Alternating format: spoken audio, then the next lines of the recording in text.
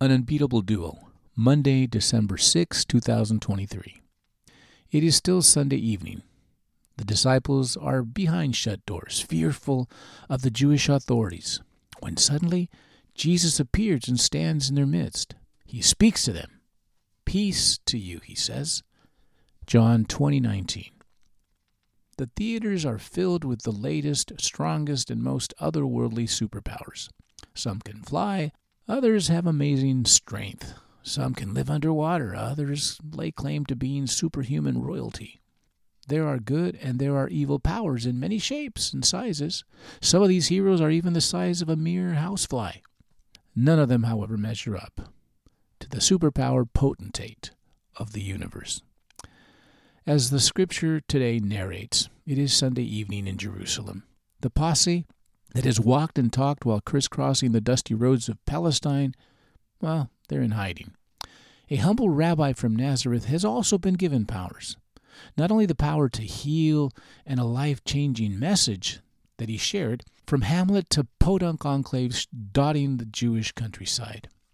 But this day is beyond extraordinary. This ordinary man with an extraordinary message has been betrayed by a close friend, convicted and condemned, in one day, by the very people he came to save. On that Friday afternoon, he is killed at the hands of the bloodthirsty and despicable men with no conscience. His apparent end is sad and sordid. He dies an excruciating death and is hurriedly placed in a borrowed tomb. That seems to be the end of a wonderful and kind man. According to the author of the book he penned, on Sunday morning something extraordinary and even unimaginable takes place.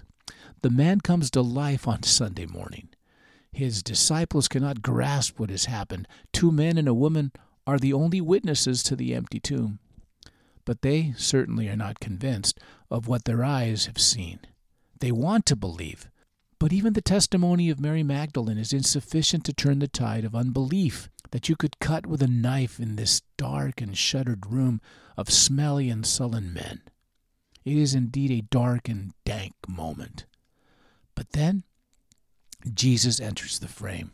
Jesus, in quick succession, appears without the need of a door. He appears alive and well.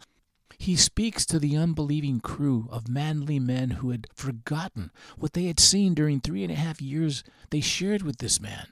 He was dead, but now he is alive. No human man raised him. The miracle of resurrection bursts from his divine and eternal being. He raises himself. Then he says his first 3 words spoken to his band of brothers. "Peace to you," he speaks. "Peace to you." Yes, that's all he says. Yes, that is also what the deeply shaken disciples needed most to hear.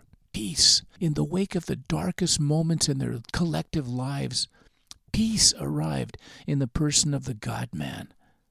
He did not die at the hands of the Romans. He surrendered his life on behalf of the ones who sought to end his life. He gave his disciples peace. He gives that peace to everyone who is in the room with him. No fear, no doubt, just peace. His death was love incarnate. His first gift post-resurrection is the gift of peace. But then he breathes the Holy Spirit on all those present. "Receive the Holy Spirit," he utters. First comes the peace, then comes the power of the Holy Spirit. With this double dose of peace and Holy Ghost power, nothing is unbeatable.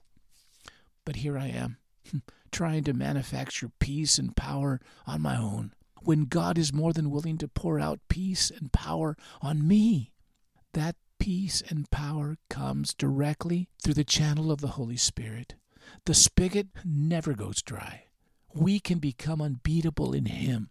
The wimps become winners. The fearful few become a force to be reckoned with. The motley crew sets the world on fire. Now it's our turn. Now it's my turn. Abba, I'm weak, but you are infinitely powerful. Work in me. I want to taste the double punch of Holy Spirit power in me to share with others. You are my only hope. In Jesus' name, amen.